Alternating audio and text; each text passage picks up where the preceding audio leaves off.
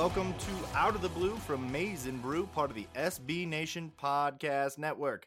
The podcast that doesn't know anything but representing a team in the Sweet 16. Couldn't imagine anything else. I am Jared Stormer of MaizeandBrew.com. With me, as always, is Andy Bailey, also of MaizeandBrew.com, and my hetero life mate. Andy, you nefarious, glorious victor and valiant individual. How are you doing on this Wednesday evening? Sweet 16 week. Losing in the first round, first weekend, don't know her. I'm doing great, brother. Things are turning up all Michigan. The fate of the Big Ten rested soundly on Hunter Dickinson's manly broad shoulders, and we delivered. So heading into a second weekend of the tournament feels a little sweeter this year, a little sweeter in the 16. It really does, man. We're not going to waste any time. We got a lot to talk about because we are still dancing, baby. And how sweet it is after that victory over LSU. We're going to get to that in detail. But first, let's kind of start with the big picture of this whole thing. A little bit of a tournament recap here. Let's start before the tournament even began with our close rivals in East Lansing, who failed to make the tournament against UCLA. But credit to them. They have kind of just kept their mouth shut about that loss and not making the tournament. Yeah, they've been quiet and respectful. I mean, once again, we had to watch Tom Izzo act like a petulant child and almost seemingly try to fight a player on the way to halftime, which was strange and uncomfortable, but as is Tom Izzo's existence. So, but yeah, their fan base has been quiet, like understanding that, hey, we're not advancing. We might have beaten Michigan once, but that doesn't mean we're in the Sweet 16 together. I mean, I've never seen a more wound up leprechaun than Tom Izzo when his team's losing. The guy absolutely cannot keep it together. And yeah, this was maybe one of the worst Michigan State teams I can remember. So failed to reach the tournament. And man, what an easy path they would have had because UCLA now was able to beat Abilene Christian in order to get into the Sweet 16. So that would have been a pretty easy march for them. Surely easier than what we had to march through to get there. Yeah, I forget who they played in the very first game in between State and Abilene. But I mean, again, pulled the upset there. And then you got ACU, which, not known powerhouse, but, they're known around the mean streets of Abilene. That's about it. And could have been in the next round and could be marching close to the Elite Eight. I mean, March is supposed to be Tom Izzo time. Well, I guess it was like back in 2010, but, they're at home, so it's okay. Yeah, it's been a while for them. A little stat that Scott Bell posted that I really enjoyed was that Michigan now has more Sweet 16 appearances in the last 4 years than they have 4. And that is more than Michigan State, Illinois, Ohio State, Maryland, Indiana, Wisconsin, Iowa, Nebraska, Northwestern, Penn State, Rutgers, and Minnesota combined. Combined. I mean, that basketball school, right? I mean, that is sustained excellence. It's not what you want, ideally you think you want a little bit more than that than, 2 combined. And it's it's just making it to the second weekend. This isn't like Elite 8 or Final 4 appearances, just the Sweet 16. Like, can't be one of the 16 best teams when it matters the most. Like, I don't know. It's very disappointing that the rest of the Big Ten is just very underwhelming. Like, historically, at least, recently historically. Yeah, and in going into this tournament, that's, a lot of the talk here, and we will talk about some of those specific upsets. But if you look at the seeding, I mean, there were also Big Ten teams that advanced that weren't necessarily supposed to be there. So I think that the Big Ten is overrated, Chance, or maybe a little overblown. Michigan was always the best team all year. Illinois was kind of just a trendy pick later on down the road when Michigan had already wrapped the thing up and they got a victory over us, but they never looked like the better all-around team. And yeah, I just think the whole Big Ten thing, maybe just lumping everyone together is a mistake. And the Pac-12, though, props to them for showing out. But let's kind of recap the first round a little bit, at least on the Big Ten side, to kind of see what we're looking at here. Yeah, the first round, was full of surprises. We'll start with one that shocked everybody was Ohio State lost to Oral Roberts. 2 seed to 15 seed. 2 to 15. Doesn't happen often. And Oral Roberts has become the second 15 seed to ever make the Sweet 16. Yeah, so they've gone on a bit of run. They also beat Florida after that. So I do enjoy that they probably really ruined Urban Meyer's weekend. That feels great point. That feels so nice to hear. Just Urban Meyer's tears just really bring joy to me. Yeah, so I'm sure that he was upset by that. So good for Oral Roberts. Couldn't tell you where it's at, who that is, and why he deserved a school named after him, but they're in the Sweet 16 as well. In the first round, number 2 Iowa beat Grand Canyon in a game that was a little bit closer than it should have been. Maybe should have been a warning there. Number 10 Maryland upset number 7 UConn. Number 9 Wisconsin upsets number 8 UNC. Illinois over Drexler, whatever, and then Rutgers number 10 over number 7 Clemson. So that was actually 3 upsets of teams that weren't expected to advance that did. So let's just keep that in mind when we talk about the Big Ten really crapping the bed here. Yeah, I mean, the Big Ten has always been top heavy, and some of the lower teams really stepped up in the first half, as you touched on with Rutgers, Wisconsin, and Maryland. And, not to forget that also in the first round, Michigan housed Texas Southern 82-66 in a game that score does not show you how much of a blowout it was. Michigan was up by, I believe, as many as 24 or 26 during the game, and Texas Southern cut it to 12 with like 3 minutes to go, which against a 16 seed feels like a 1-point win. But no, this game was out of hand, and Michigan was just kind of coasting pretty much the whole second half. Yeah, the spread going into this one was 26.5 when it started. I bet the under on that because that seemed high, and that under ended up dropping to closer to what it ended up being in the actual box score there. And, Michigan came out of this one looking a little cold, which they've done in the past. They did it against LSU, and it doesn't really worry us at this point. Didn't worry me in this game. Guys started to settle in. You got a very balanced effort. Don't want to spend too much time on this game because it was a 1 versus 16. It had to happen. Leading scorer in this one was Mike Smith. Great game from him. He was about 50% from the field in that one. Things changed in the next game for that one, but well-balanced game all around. And, it was good to see them start to get their legs under them in a good victory over a team that had that guard. They had at least one guy that deserves a shot at the G League. Well, I believe it was Waters, I think was his name. Walters, maybe? This guy, put some respect on it. That guy was good. He was balling. He was good. His shorts, were a little questionable. I didn't really get that. I mean, you're playing Juwan Howard's on your court and you're going to roll up your shorts. Son, show some damn respect. See, fashion is cyclical. It all comes back around. The big shorts got way too big, and then you had like Sebastian Telfair, who was basically just like wearing 2 garbage bags on either leg. So now we're just going back to diapers. I like the short shorts. I'm on team short shorts. Mobility, baby, out there prowling. If you put up like 24, you're good. Okay, I like smart for LSU and like Jordan Poole short shorts. I'm here for. This guy had them rolled up like a cheerleader. That's true. That's excessive. Yeah. I mean, that's true. Okay, so that was a little much, but this game for me, the biggest indicator of Michigan coasting is the fact that Hunter Dickinson had 2 rebounds. Wow. Yeah, that is the most surprising thing about that entire game. And leading rebounder was Franz, and that with 9. Yeah. So, I mean, the team was coasting during this. It was just get ahead, don't get hurt, just be calm. You don't take too much from these games. You'd like to see them crush them by 45 or something. Illinois pounded Drexel. Just put him into submission and beat him down. But then, second round happens and you kind of not in the tournament anymore. Exactly. Hey, look, that's life for some teams, not us, but some teams. And, in that one, Franz, very, very balanced in that one. How about 9 points, 9 rebounds, 6 assists? Wasn't doing it offensively, and he was on a cold streak that stretched all the way back to Michigan State.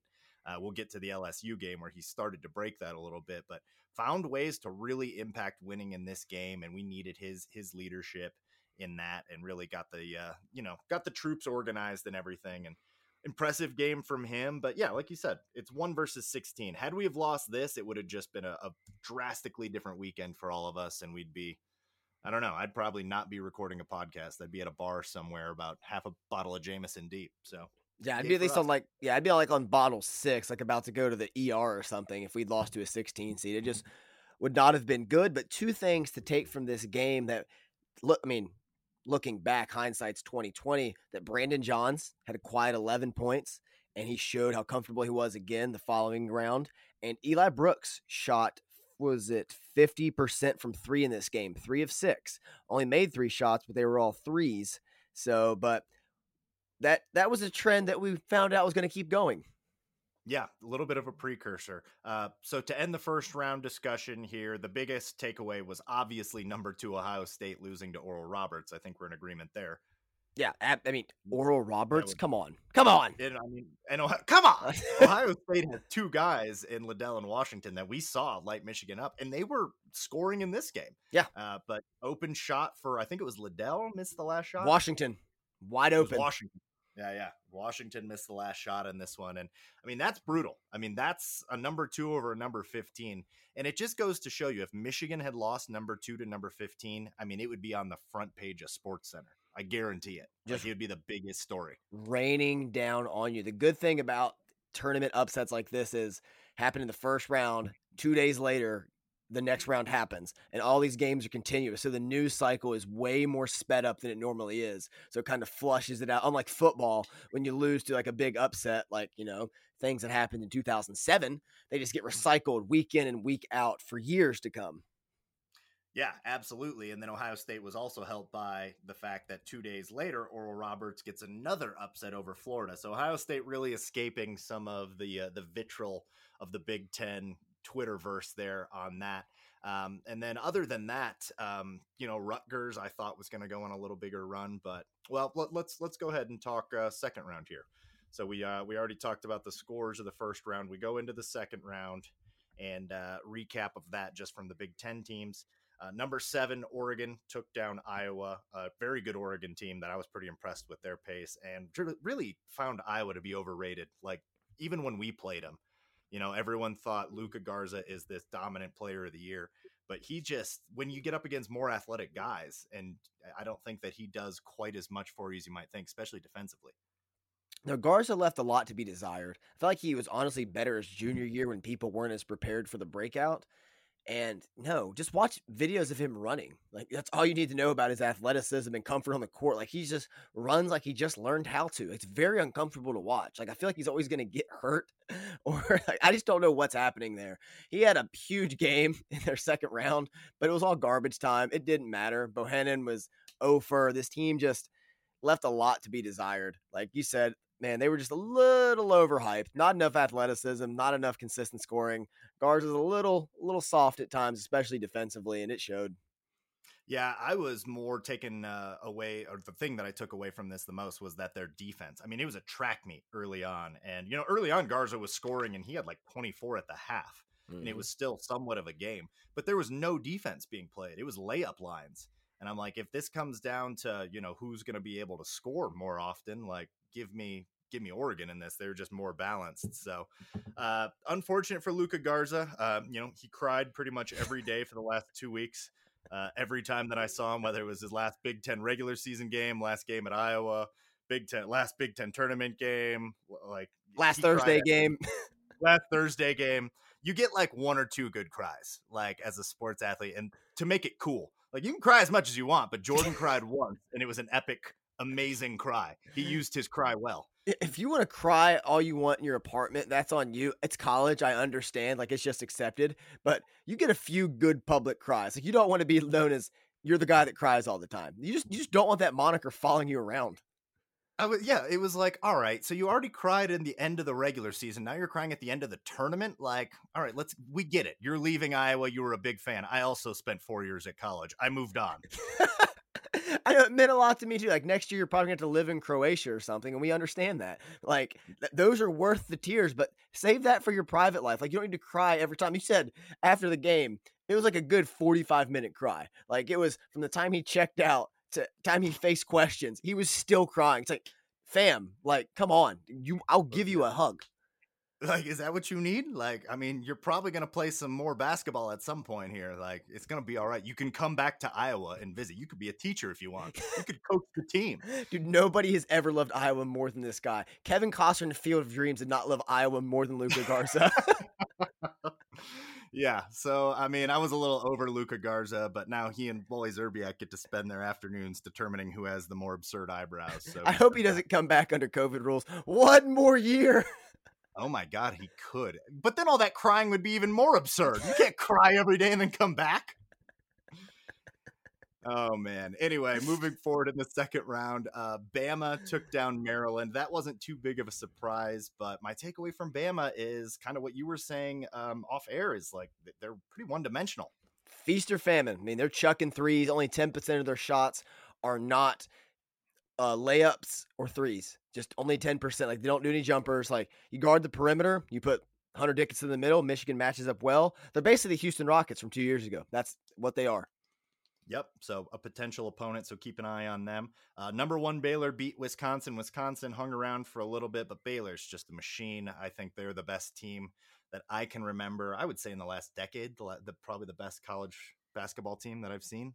I mean, legit, they've got 4 guys that are going to get NBA minutes. They're good. I wouldn't go that far. They're a solid team. They might be the second best team in this tournament, but they're a stud team. I've seen them go up and down though. But again, to your point earlier, this speaks to how much the regular season means more than conference tournaments. Baylor was the regular season champ of the Big 12, but didn't win the Big 12 conference tournament. Same with Michigan. So it just shows you the really true best team of each conference normally shows itself in the regular season. That's a very good point, which is why Ayo Dosunmu taking pictures like Kobe after getting the Big Ten tournament championship seemed a little overzealous. And segue, number 8 Loyola, with their best player being essentially a large version of Farva from Super Troopers, really dominated Illinois, dominated them. Yeah. It actually wasn't even as close as the score indicated. It was a beatdown by Loyola. What's his name for Loyola, the stud? Oh gosh, I just had it brought up. If you can pull it up real Cameron quick. Cameron Krutwig. Krutwig, yeah. I just call him Large Farva. That works excellent as well. I mean, I knew exactly who you meant. But yeah. Cameron was a third-team All-American, not a slouch. Looks like he's 45 and should be working at a gas station and overcharges you for oil changes. But he is an outstanding player. And, I mean, you talk about giving it to Cockburn. Just dominated in this game. Ran them off the court. It was satisfying. That's the word. Satisfying. Like, I mean, you want to root for your conference. Yeah, do well. Go team. No. This felt so good. No, that is not me. I've never been one of those guys. I don't care what outside people say about the Big Ten. I care about Michigan, and that's it.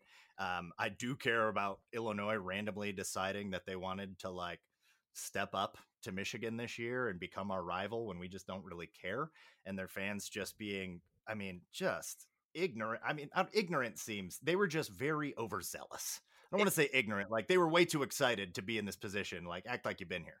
Yeah, well, they haven't been in 15 years. So, so they're still not there. The Sweet 16 drought lives on, baby. So I brought this point up off air. Illinois fans are still clamoring that, hey, we beat you guys, though. That's what matters. It's like Santa Clara beat the 05 North Carolina championship team. And you don't see people at Santa Clara like, you know what? We're better than them. We are better than that team. It's like, no. It doesn't matter.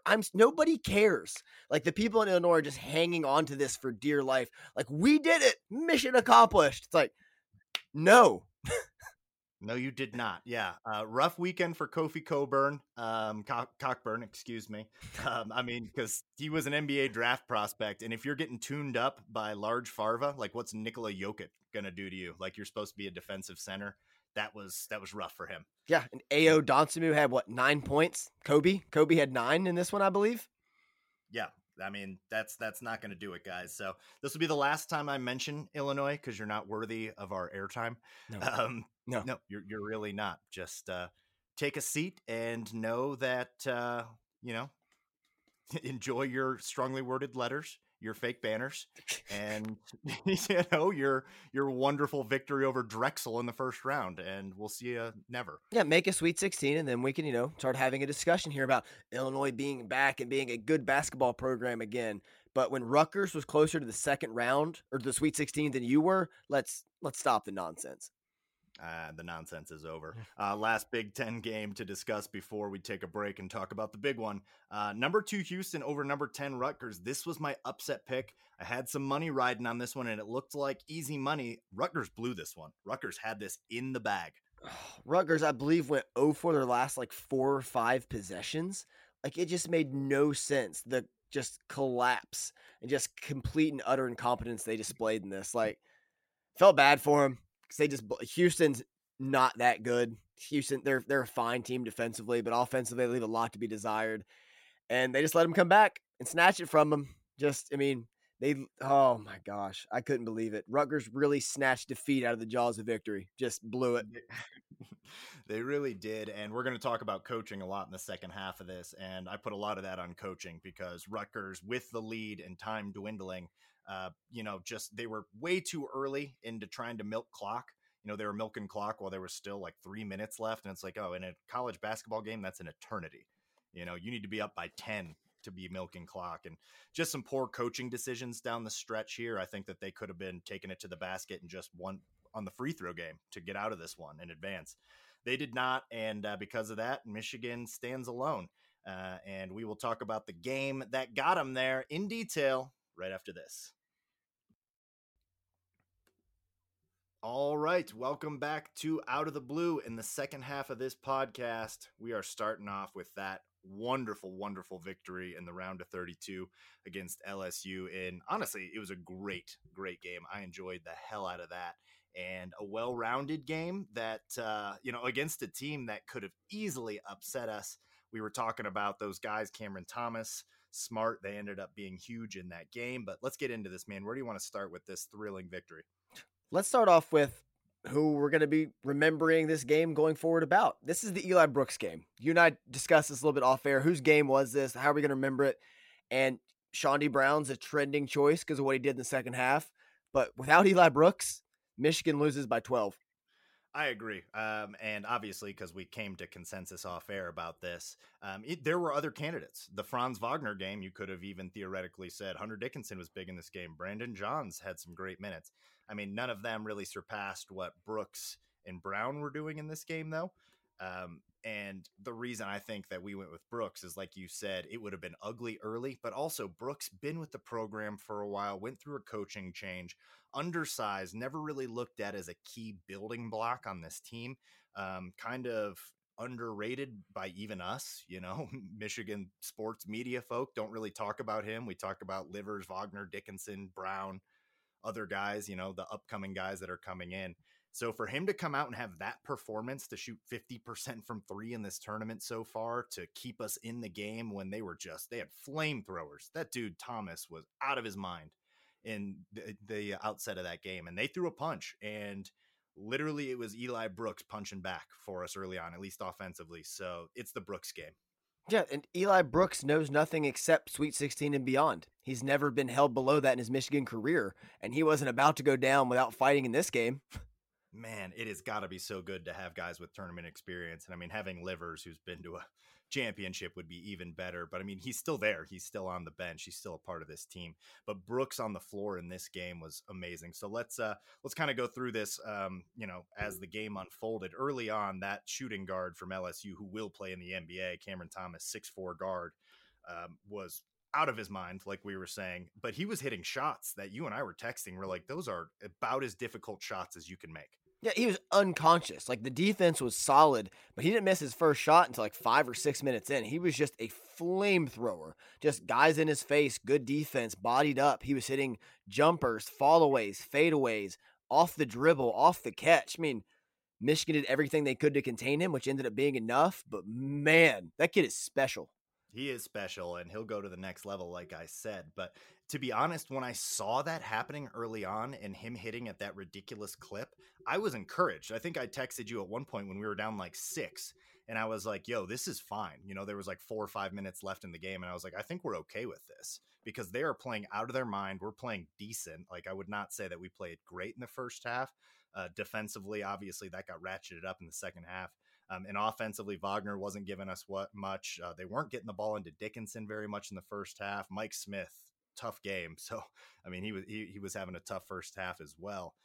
But to be down only like 6-4 and then claw your way back in after those first 10-minute barrage that we were getting from them, I was encouraged early on because there's no way you can shoot like that all game. No, and it continued for a while with their runners and floaters in the lane. They would just continually hit them, tough shot after tough shot. But what really brought us back in was just the change in tempo. Michigan was able to play up-tempo enough to keep the game close, and Juwan Howard, we'll talk about him extensively, just the way he called for them to speed it up at times and then to slow it down at times. Michigan could play several different tempos, but when Michigan slowed it down, LSU could not play half-court offense against Michigan or defense. Yeah, that's a great point. And early on, we were trying to get into a track meet with them, and it was back and forth there. But we were talking about Iowa in the first half, and they got into that track meet. That's not what we're built to do. I mean, Iowa's not. I mean, there's only a couple teams that can really do that. Baylor, if you want to get in a track meet with them, good luck. Gonzaga, kind of the same deal. But we're not built for that. We wanted to slow it down, so we kept up with them a little bit. They started to pull away with that track meet pace. And Juwan Howard takes a timeout. We come out of, we start playing a little bit more zone, start trying to control the ball a little more, take the full 30 seconds and still get a quality shot. And, the pace of the game changed and we started to claw back into it. Yeah, and the ball moved a lot on offense. Like Eli Brooks kept the team in it, but everybody was making contributions. Brandon Johns had the first 4 points. Dickinson started getting fed the ball more. And this is the best I've ever seen Hunter Dickinson pass out of the post. That had to have been an emphasis heading into the tournament in this game, especially that when you get the double, get the ball up there, you're bigger than everybody, and just look for the open man because it's going to happen. And even if you can't just get to the complete opening, get it to someone where they can swing it, which set up several points in the second half. Yeah, he was doing some dirty work in the first half, wasn't really showing up on the scoreboard, and importantly, did not get into foul trouble in that first half. We'll talk about the second half when the time comes, but at halftime, you texted me, you said, pretty impressed with the officiating so far in this. They're mostly keeping the whistle in their pocket. So just a little prelude to what we're going to talk about in the second half. But also, before we move on, let's not forget about Brandon Johns. Yeah. He was like the first 4 points came in, and he's really the guy that they're looking to fill a lot of Livers minutes and provide some size there, some good rebounding, some good energy. He was getting up, and I texted you, I think said, man, if he was only a little more athletic. And then just right after that, I think he like hits a 3 and gets a block or something. That block on Cameron Thomas was huge. Yeah. And I was like, all right, well, I'll just shut up because this dude's here for it right now in this tournament. So Brandon Johns, great minutes from him that we're going to need to see more of that. The thing I liked most about Johns, and we've discussed this, is that he just looked like he belonged on the court. He looked comfortable with the starters, and that's something he hasn't looked like all season. So for him to take that next jump now was critical, and he did that. Yeah, and we're going to need it moving forward. And the half ends on a run from Michigan, led by Eli Brooks, Shondae Brown. Shondae Brown started to get hot there at the end of the first half and really continued into the second half. But it was Brooks mostly in that first half, especially from long range. He was super efficient in this. And go to the half up 1 after being down, for most of that first half. I mean, I think our first lead was when we were up 2-0 and then didn't lead again until, late in the first period. Which is crazy. I mean, and this was a back and forth game of LSU going up 6, 7, 8 points, Michigan clawing back with a 3 ball. So, like I said, at halftime, the fact that Michigan was up 1, taking LSU's like powerhouse shots, felt very encouraging heading into the second half.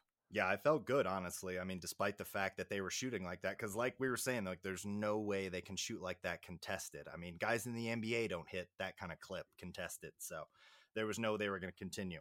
Before we get to the second half, would love to take a moment to talk about our sponsor, Home Field Apparel. We've been with them now for a while. Started when we were in COVID era, so we've been through the bad times together. These cats are out of Indianapolis, and they put out just one of my favorite clothing lines for sports right now. Not rocking the hoodie again tonight, and that is my mistake. I apologize. I will wear it next time, but I'm kind of saving it because we got a game coming up. But they've got you covered on t-shirts, hoodies, old school, new school designs, a great, great selection, all the schools that you could want. But let's be honest, you're here for the Michigan apparel. So you can get 20% off your first purchase with MNB when you go to checkout at Home Field Apparel with 2 P's, 1 L.com. All right, so second half of this game, Michigan comes out and looked like a different team defensively. Juwan Howard, let's kind of talk. I think now would be a great time to talk about him, about the rotations we saw and the move to the zone a little bit more, which you saw a little bit in the first half. Yeah, Michigan played a pretty tight rotation. I believe 6 guys played big minutes, and then the other 2, let me pull it up just to double check. Terrence Williams, Austin Davis, and Shondae Brown were your big bench players. Six guys played 27 or more minutes. Williams and Davis only played 9. A very tight bench in this game, very tight rotation. No Zeb Jackson, and it worked. Juwan Howard knew exactly what he was doing. He had all the right strings to pull. All the substitutions and stuff were great. You and I were discussing that the Eli Brooks, Shondae Brown guard combo was was flame throwing from three, but also defensively. They could switch really well on Smart and Cameron Thomas. Worked out really well for them. The defenses from man to man to 2-3 to a brief like 3-2 weird hybrid. The presses, the way they broke the press with they drew up plays, the after timeouts. This was one of the best coach games I've ever seen in Michigan basketball history, and I don't say that lightly. No, I agree with you. I think this is Juwan Howard's coaching masterpiece. This was a tough matchup. We talked about how LSU was going to present some trouble, especially because Mike Smith's going to really struggle to score against these guards. And we'll talk about Florida State in a minute about that. But I also want to talk about a little more about something you mentioned with that lineup that you mentioned there, with Eli Brooks at the 1, Brown at the 2, Franz at the 3, Johns at the 4, and then Dickinson at the 5. That right now, I think, is Michigan's best tournament lineup going forward, with a lot of the size we're going to see at the guard positions. I love Mike Smith. He's a great basketball player, but being 5'10" and giving up potentially 7 inches, which are going to be given up to Michael MJ Walker on Florida State, it's just a problem. I mean, it's not a problem that you can really do anything about. You know, he's the fastest guy in the court, but in tournament play, he's going to struggle to get his shots. So that lineup for Michigan, I thought, was extremely productive. It's very tough defensively, especially with Johns taking it up a level and Dickinson taking it up a level defensively. We know what we're getting from Brooks and Wagner, so and Brown for that matter. Brown's a tremendous perimeter defender, so that's a tough lineup, and I think we'll see more of it. I really do. I really hope so.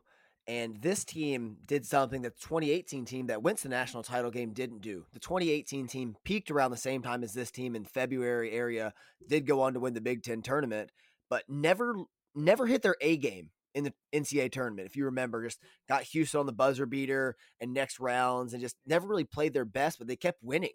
And that was very impressive.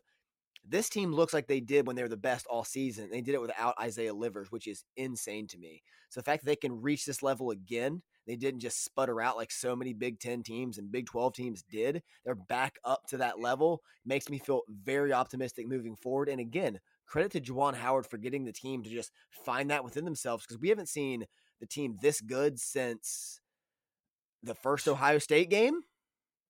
I mean, this is as good as they've looked all season. Yeah, well, I don't know. Yeah, there were some blowout games against Iowa, with Minnesota, Wisconsin, ranked opponents that we really blew out. But I mean, they ended up kind of fizzling out as teams. And this was a good LSU team with NBA prospects on it. And we were missing one of our NBA prospects. And I mean, just smartly played. Never really panicked in this game. In the second half there, it was Shondae Brown. It was the defensive adjustments like you were talking about. And late in the game, it was Franz Wagner, who, when he locks in, looks like the best player on the floor on almost any given night. I mean, we're going up against a cat in Florida State, who we'll talk about here in a minute, that's going to go higher than him in the draft, possibly. But when Franz Wagner's locked in like he was for the last 10 minutes of that game, he flashes, and he dominated on both sides of the court. And man, was that a relief to see, because he's got to realize he's the dude on this team moving forward. It's not Hunter Dickinson, as much as everyone loves him and I love him and you love him. It's Franz Wagner who's got to be the dude, I think. Yeah, because Franz Wagner can play make and create for others as well as score. And he can handle the ball and do a lot of things for this team that we're going to need him to do moving forward. And it's interesting that he was kind of the heater down the stretch, and it was the upperclassmen that got him there. It was the Eli Brooks and the Shondae Browns, the guys that have been around this sport for several years now. Like, we're fine. This is the NCAA tournament. It's supposed to be tough, not supposed to be easy anymore. Like, this is a good quality opponent. So for everybody in the starting lineup, or even the top 6, to have a moment in this game bodes really well for the Sweet 16. It really does. Do you have a play of the game for this one, or maybe a critical stretch of the game? Player of the game, we both agree, Brooks. We'll say Eli Brooks was player of the game. My favorite play was Michigan's down 51-45. Mike Smith hits a big 3, so credit to him for getting back in there. That's not my play, though. It's the next one. Michigan comes right back down. Dickinson catches it, swings it to Shondae, swings it to Smith, swings it to Brooks, 3, tie the game. Yeah, patient movement with the ball. I didn't rewatch it again today. I went back and watched some Florida State highlights as well. But for me, it was a play late in the game, very late in the game when they had clawed back. I think Mike Smith had just turned it over with a like an inexcusable travel call that I was very surprised they caught. Oh, before we move forward, we have to talk about the fact that there were 37 fouls in this game, and I think that both teams, if you talk to either fan base, would say the second half was outlandishly officiated, It and it was crazy in the second half. it was like a different crew came in. The first half was so well officiated. Like they had the Cameron Thomas kick his leg out foul. I mean, he that was BS, but he brought it on. Good by him. Veteran shot, whatever. But the second half was just like foul, foul. And it was like in waves. Like the first 5 minutes were all on Michigan. The next 5 minutes were all on LSU. It just made no sense to me. There was no consistency in the second half. No, whatsoever. And they were all makeup calls. They'd be like, "Oh, that was a really bad call we just made on FSU. We better do one on Michigan." Yeah. Like, it was like, all right, why don't you just not call any of these bad calls and let's play the game Yeah. and move this forward? But yeah, Just the regardless, fact there was 37 fouls called blows me away because in the first half they were maybe like 13 or something, not it was even that. 12. Yeah, I think Yeah. it was 12. Yeah, so it should have ended somewhere around 24, 25 fouls, and it got to 37. So that was crazy. But anyway, after that travel, like, and it looked, they get to within 6. Franz Wagner gets a block, or he didn't quite get the block. I don't think he was credited with the block, but he was out of control on defense on the drive from Smart, who had been killing us in the lane all day. Drives it back down, gets inside. Franz Wagner gets a bucket, gets all pumped up. The announcer says Franz will pump you up. I think that was that moment. That was all that sequence late in the game. Michigan never looked back after that.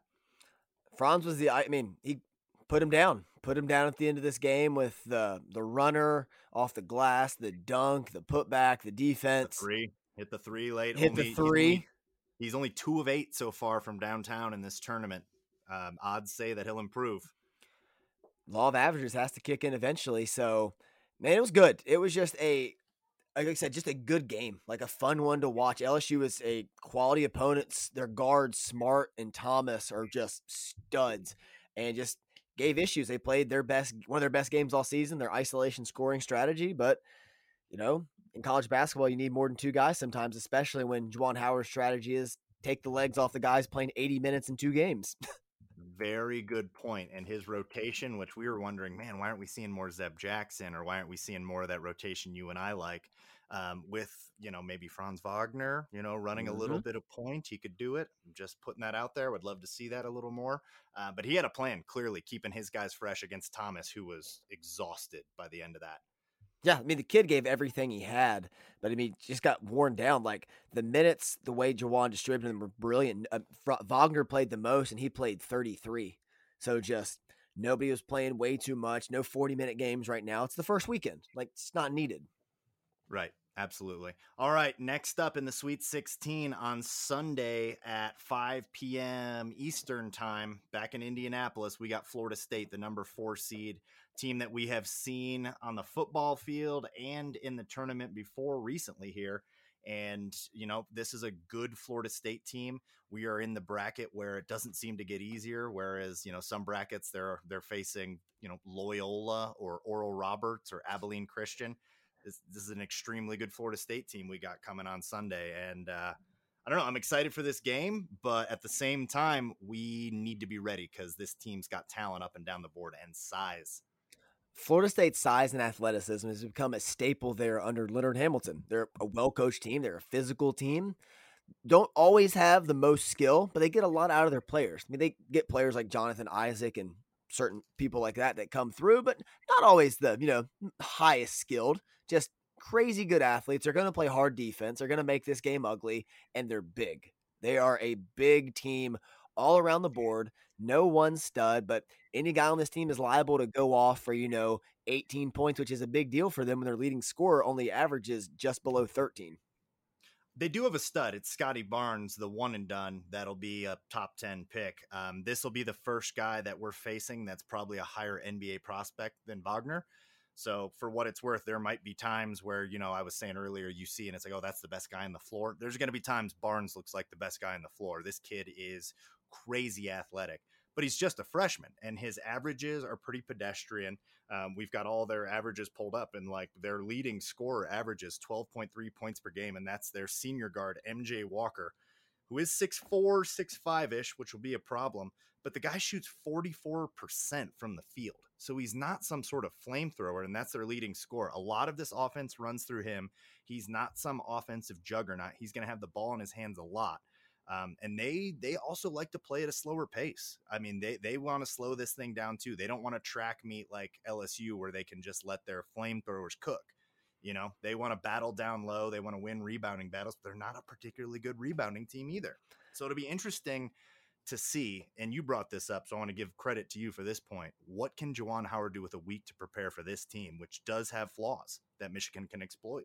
Makes me feel so much better. You have a week to get ready for this one because other teams, like, you want more time, and it's tough in the tournament because, you catch them on 2 days and got to prepare. And what he did with 2 days, he and Phil Martelli and the coaching staff, what they did on 2 days for LSU with all the changes and adjustments is unbelievable. So now they have a week for this Florida State team.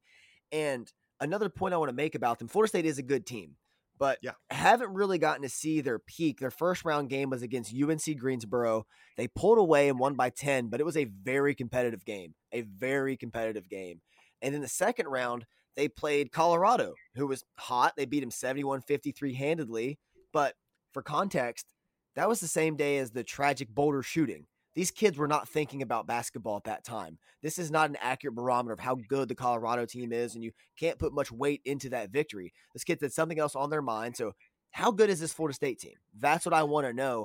And I think the level of competition, the jump from a disinterested Colorado team and UNC Greensboro to Michigan is going to be a big punch in the face for them for the first 10 minutes. Yeah, absolutely. And want to take a moment here and apologize if this is too serious, but being a CU graduate and watching that game, also both the Florida State and the Michigan game were happening as we were waiting for the victims to be announced. And I can tell you, I couldn't really fully enjoy the Michigan game.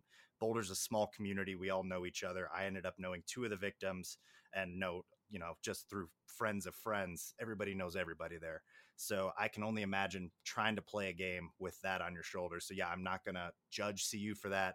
Post game, all they wanted to talk about was the victims there. So our hearts certainly go out to all the victims and their families of that terrible tragedy in Boulder. Certainly hits close to my heart and my Boulder family.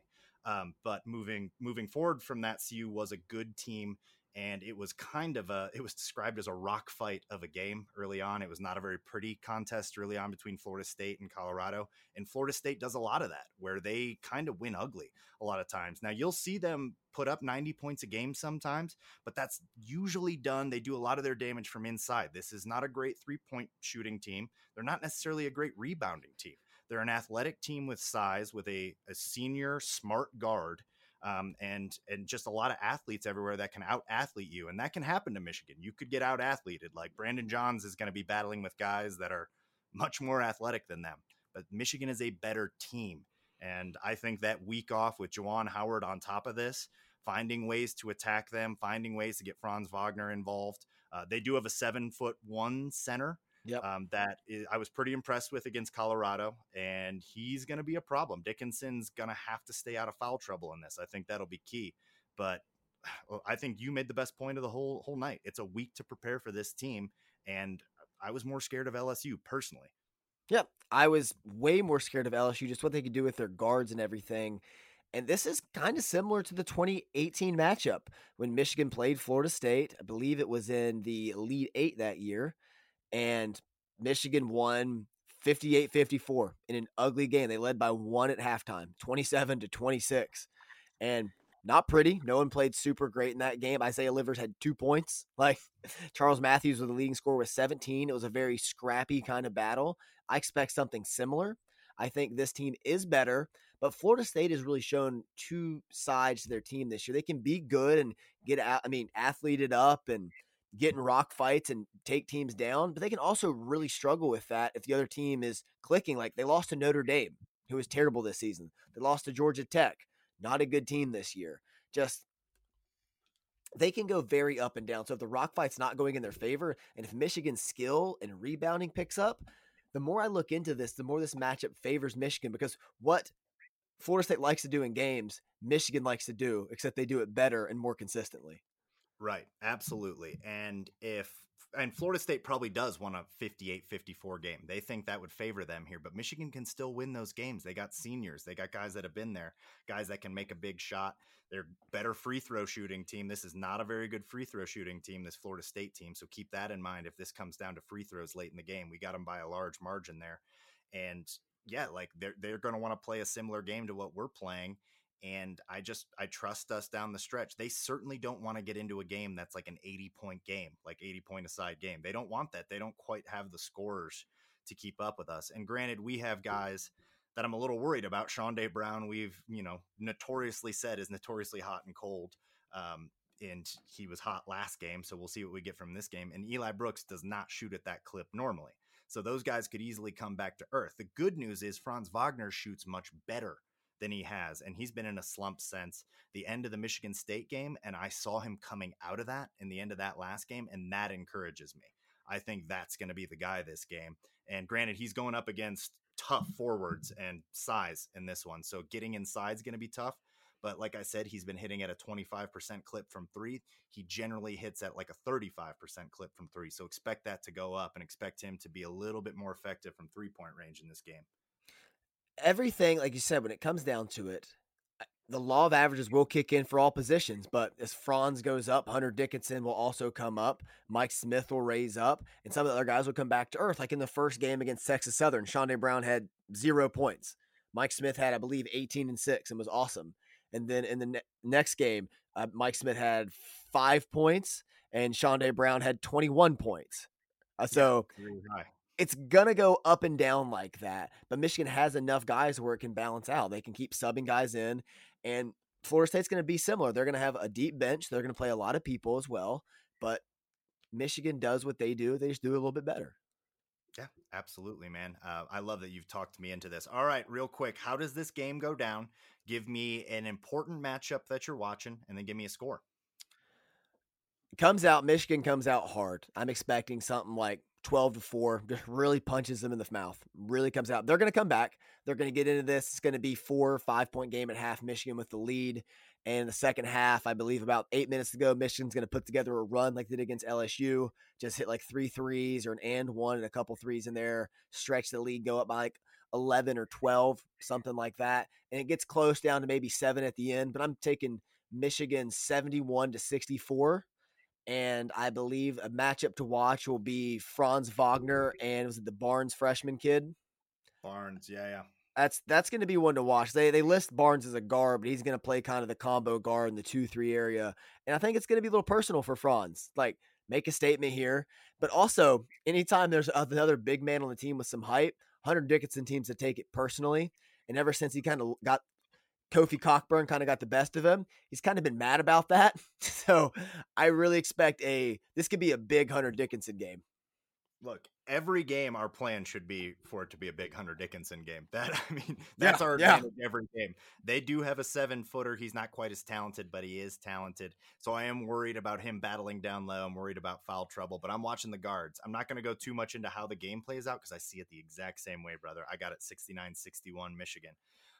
But I will say the matchup that I'm watching is once again the guards. Mike Smith at 5'10" and Eli Brooks at 6'1" against their 6'4", 6'5", 6'6" guards. I mean, you just mentioned earlier they have Barnes listed as a guard. He's 6'9".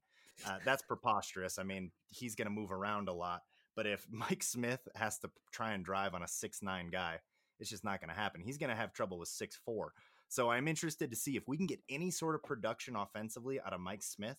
I think that that's going to be a huge boon because I expect this to be the Wagner Dickinson game, which it should be the rest of the way. I mean, we got to lean on them. And I mean, Eli Brooks, I'm not going to sit here and discount him after what we just saw from him. So if we can get even half of what we got from Brooks and Brown in that, if they can put up 11 apiece, I think we're in great shape in this. And I think Florida State is a more difficult matchup for Michigan than Alabama is, who presumably if they win their game, Michigan would play them in the Elite Eight. So if Michigan can get it done against Florida State, against this scrappy, hard-fought team, Leonard Hamilton's a great head coach, I think they can handle Alabama because Alabama's just going to chuck threes. And that just Michigan guards so well on the perimeter. Hunter Dickinson inside locks that down. And also, let's just hold out a percentage of hope that maybe Isaiah Livers is around. I just want to hear like a whisper of it. Can you imagine how exciting that would get just to be like, hey, he doesn't have a boot on? I'd be like, what? What did you say? Where? Who Isaiah, said? if Isaiah Livers hits a 3, we're not losing any game. If he just comes out and hits his first shot, I will go bananas. Oh my God. I won't do a podcast anymore. There'll be no point. My life will have reached its apex. I thought my life peaked in 8th grade, but if Isaiah Livers hits a 3, it will have peaked then. That's depressing, but also at the same time. All right, I got a quick superlative for you. I know we're going long on this one, but Juwan Howard not quitting, still on the recruiting trail. The transfer portal has been filled up, and there's already talks. I need you to pick one of these guys. The dock is open there. You can pick Marcus Carr, the shooting guard from Minnesota, transferring out after a new head coach comes in. 6'2" shooting guard, absolute bucket. A point guard named Fats Russell from Rhode Island. He's only 5'10" now. Walker Kessler, 5-star, get another 7'1" guy to come into this roster next year. Underutilized, was coming on for UNC though. 2 7'1" guys, 5 stars. Or the wild card, Michigan women's basketball forward Naz Hillman as the Michigan Wolverine female team also advanced to the Sweet 16. It is great to be a Wolverine, and Naz Hillman is, I was watching her. She is amazing. She's 6'2". I don't know. You bring her in. Maybe she takes Mike Smith's minutes at the 1. I'm just saying. I mean, she can rebound. Her assist totals worry me as a 1. I like where your head's at. Just gonna ignore that. What? I love Naz Hillman. She's great. She's fantastic. She has another team to lead. We need somebody else on this one. She's handling that one. This is for next year. This is the transfer portal. These are all transfer portal targets. Marcus Carr. We need a bigger. We need a bit. As much as I want somebody named Fats Russell on this team, it would be fun to have somebody with that name. Don't need another undersized guard. Fats Russell averaged almost 20 points in Big Ten play. Can play with a better team. Add some size to the guard position. We don't need another 7'1" guy. Like, we're okay. Don't need a woman. It's fine too. She's leading her own team. I don't know, man. She's good. I think she could get buckets in the tourney. I'm just saying. Yeah, I don't know that we need another 7'1" guy. That's ridiculous for the rotation. But Marcus Carr or Naz Hillman in this rotation. 6'2" forward, playing the 1, bodying people. She plays like Kyle Lowry. or we just get the whole team back together because of COVID rules. Everybody comes back, including Isaiah Livers. True. That's true. All right, we're getting ahead of ourselves. This was fun, my friend. I really enjoyed talking about this. It is so exciting to be in March with a team playing, and have this high of expectations. And this has become now kind of like what we expect to see at Michigan. This is the pedigree, and it's been really, really fun to be following Michigan during these runs, man. It's a lot of fun. This is one of my favorite teams already. It's a lot of fun, man, to see him come back into form feels so good. Especially for players like Shawnee Brown, never got experience this at Wake Forest. Mike Smith was a bucket at Columbia last year, who's one of the few transfers that his academics actually got easier for him coming here. And it's so much fun to see. It's so nice not to be a Big Ten team that was eliminated in the first weekend. Can't relate to that. And, as much as I love the Sweet 16, we do have to share it as co-Sweet 16 teams with Illinois. We couldn't have done this without you all. Like, credit to you guys. Hang a banner, write a letter. Mm-hmm. Thank you for your strongly worded letter. It was what drove us to this great height. Thank you. We're going to take pictures like Kobe Bryant holding our podcast mic, crying over this if we win this game. Yeah, absolutely. Our next podcast, we will either be in the Final Four or we'll be out of this thing. So God willing, we are still talking about a Michigan run after this. It's not implausible. Like we were saying. It doesn't line up great. I'd much rather have Gonzaga's path, but our path is doable even without Livers, and that's crazy to say. If we're talking basketball next week, brother, more than likely we're going to be previewing a Gonzaga game. So makes me. Yeah. We'll find a way to talk ourselves into it because there's no way in hell I'm picking against Michigan in the Final Four in any scenario. But no. That will be a tough one. Yeah, let's just. Let's worry about Florida State first. Not like our worry will have any outcome on the game, but that's where I need to be mentally because I'm already having a heart attack about this one. Yeah, I was sweating just sitting there watching the LSU game. So it's just going to get worse because basketball's stupid. It can swing on one dumb shot. So Yeah, yeah, it's much crazier than football. Like it really is. Football is it seems slow in comparison when you watch these basketball games and how quickly things change. Like my nightmare was Michigan pulls ahead by 1 and Cameron Thomas has the ball. And I'm like, they're gonna Please win. no. Yeah. Please no. Yeah, yeah, because that's not we don't have anybody that is like that on our team. Unfortunately. We don't have a Cam Thomas, but we got everything else except Yeah. the livers. And we got to win. Yeah, and we got to win. So, take that L, Cam Thomas, and take it to the draft and make millions and be a great NBA player because I had a ton of respect for the kid, to be honest.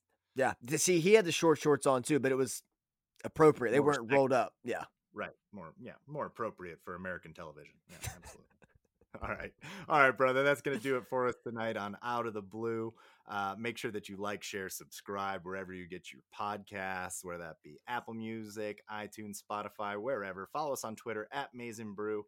I am Jared. That is Andy. This has been Out of the Blue. We'd like to remind you that wherever you go, go blue.